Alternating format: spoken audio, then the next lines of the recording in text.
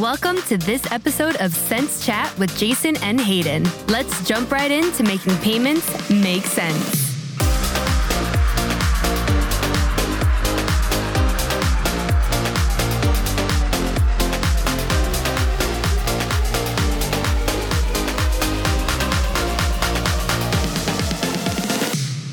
Jason, you have been discussing the possibility of a podcast for some time, but why now? Hayden, it's actually twofold. I think the first reason is that a lot of people that we're talking to are asking the same questions in the payments industry, and I felt like a podcast was a great way to disseminate that information to the masses. Secondly, my already very limited social life has become non-existent with the coronavirus, so I find myself with extra time on my hands. There you go. Well, speaking of the coronavirus, we are practicing our social distancing by sitting on opposite ends of the studio just to be safe. Anyways, a little bit about me. I am a finance major in my sophomore year, so my knowledge of payments is pretty minimal. That's why Jason's going to be the brain, and I'm going to be the pretty face behind the mic. So, Jason, why don't you tell us a little bit about your background in payments industry? You know, Hayden, I think we're ultimately going to have to let our listeners vote on who's got the pretty face. But I'll certainly take the title of brain. My payment experience is a little bit unique in that I've had the fortunate opportunity to play in just about every aspect of the supply chain. I started out with a cloud-based point-of-sale platform. We were an ISV and ultimately ended up serving as the chief technology officer of an acquirer, where I was responsible for building out a full acquiring and ACH platform. And in my most recent years have consulted for acquiring banks that either had their own acquiring program or wanted to launch one and needed help and guidance on setting it up, building it, staying compliant, and ultimately attracting the right payment partners for themselves. Well, Jason, I know we're going to enjoy this, but what do you hope our listeners get from this podcast series? I think the biggest thing is, unless you're constantly ensconced in payment developments and technological updates, it's very easy to fall behind. Payments is such a vast category that covers everything from technology to security, compliance, risk, and probably my favorite topic, innovation. So I think this is a great medium to discuss some of the exciting things that are happening in the payments ecosystem and spread it to the masses. Awesome. Well, let's dig into our topics. Let's do it. Our first topic is the work from home hangover. Now, before you jump to any conclusions, this has absolutely nothing to do with drinking on the job. Next, we'll discuss the impact of the Finastra fallout. And for those of you not familiar with Finastra, it is not a nuclear power plant. And finally, is COVID the catalyst that contactless payments has been waiting for? Well, Hayden, after weeks of being stuck at home, I'm sure you're excited to be back in the office and get some time away from the significant other. Yeah, I'm super excited to get out of the house. And although our transition to a work from home environment was very seamless, it seems like so many companies struggled with the transition, especially their customer service departments. I personally was on hold for over an hour with my gym just to cancel my membership. Normally, this is a 10-minute interaction that ended up being a 2-hour waiting game. Fortunately, a gym membership was one thing I didn't have to worry about. I don't know how long it's been since I've been to the gym, but it's a common theme, and I think it's very evident which companies actually took time on their business continuity and disaster recovery plans versus those that just did it as a formality. So many companies that I've reviewed as part of a PCI readiness assessment, their business continuity and disaster recovery policies, they're so focused on the technological aspects of the business and really miss key things like customer service departments and HR departments. Well, why do you think these companies leave critical business functions out of their continuity and disaster recovery plans? I think a lot of it has to do with security. Your technical staff are generally very well versed in security awareness and data security, where customer service tends to be lacking. Yeah, I know PCI compliance requires security awareness training, but it seems like so many organizations were scrambling to implement these protocols when this hit. And I think a lot of that is because a lot of businesses look at security awareness training as a requirement from PCI and more of a formality, right? They have to do it in order to be compliant, but the level of effort that actually goes into training non-technical staff in security precautions is minimal. And I think this is the outcome. Barbara Corcoran, who's one of the my favorite sharks on the Shark Tank, shortly after this happened, somebody actually hijacked her email and sent a spoof email to her assistant, and it ultimately ended up in $400,000 being wired to God knows where for a fake invoice. I think security awareness needs to be a priority and less of a formality. Well, in your professional opinion, how can the payment supply chain be better prepared for the unknown in the future? I think it really comes down to three things. The first is somebody in the organization has to have a strong security awareness mindset. They have to be passionate about it, right? If you're passionate about security and doing things the right way, it's easy to build programs and deploy them throughout the company. I think the second piece of it is, on top of having the program, it's important to test these programs, right? Take your business continuity plans, take your security awareness plans, and actually test them with mock scenarios. What is the organization going to do in the case of an earthquake or a fire or a pandemic or who knows what other scenario, and make sure that the protocols that are in place are actually going to be sufficient in the time of disaster.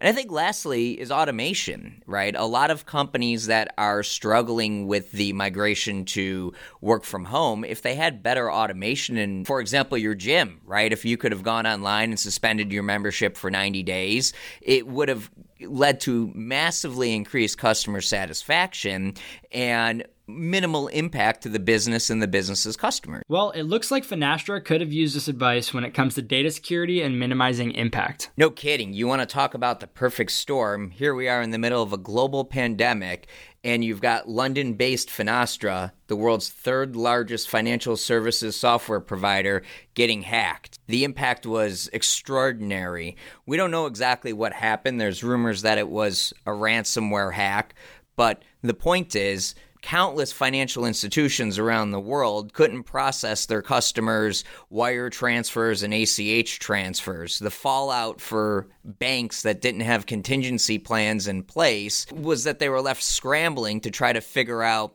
a backup solution in an already chaotic environment. But Jason, how could banks be better prepared for such a critical vendor being offline for such an extended period of time? Well, I think it's a twofold answer, right? First, I think banks and the payment supply chain in general has to get better at asking tough questions. We've migrated to this climate where just because somebody has a PCI attestation of compliance or a SOC audit, it checks all the boxes from a critical vendor perspective. And the reality is, I think that if you're evaluating a vendor that's going to be critical to your operations, you need to dig deeper, right? It needs to be more than just once a year you get their updated documentation. Have conversations with them on what their business continuity plan and disaster recovery strategies look like. How are they going to ensure continued operations in the time of a crisis? And I think those dialogues are missing. I think the second piece of it is, regardless of how much faith you put into a critical vendor, you have to have process redundancy. There has to be a ready-to-go process so that in the event the unimaginable happens, your company doesn't suffer and you can continue to operate and you can continue to provide the services to your customers. You sound like you don't have any confidence that anything or anyone is safe. Well, Hayden, I think that's the point of this discussion, right? That's the mindset that you have to have if you're really going to be prepared for worst-case scenarios. If you're not planning for the worst and really analyzing the impact to your business when those worst case scenarios could happen, then you're leaving gaps in your strategies and you're setting yourself up for a disaster. Critical vendors are just that. They're critical to the operation of your business. And just like any critical relationship in your personal life, that relationship is usually high touch, and it should be no different in a business relationship. Your critical vendors, you should have high touch relationships with that you're constantly discussing data security, business continuity, disaster recovery strategies, and keeping your collective organization synchronized so that there's a expectation of transparency. In the event that something happens, you're able to adequately respond. Jason, speaking of high touch, let's talk about something that nobody currently wants to touch, and that's cash, checks, and cards. Well, Hayden, I will be more than glad to take any of the cash you don't want to touch off your hands.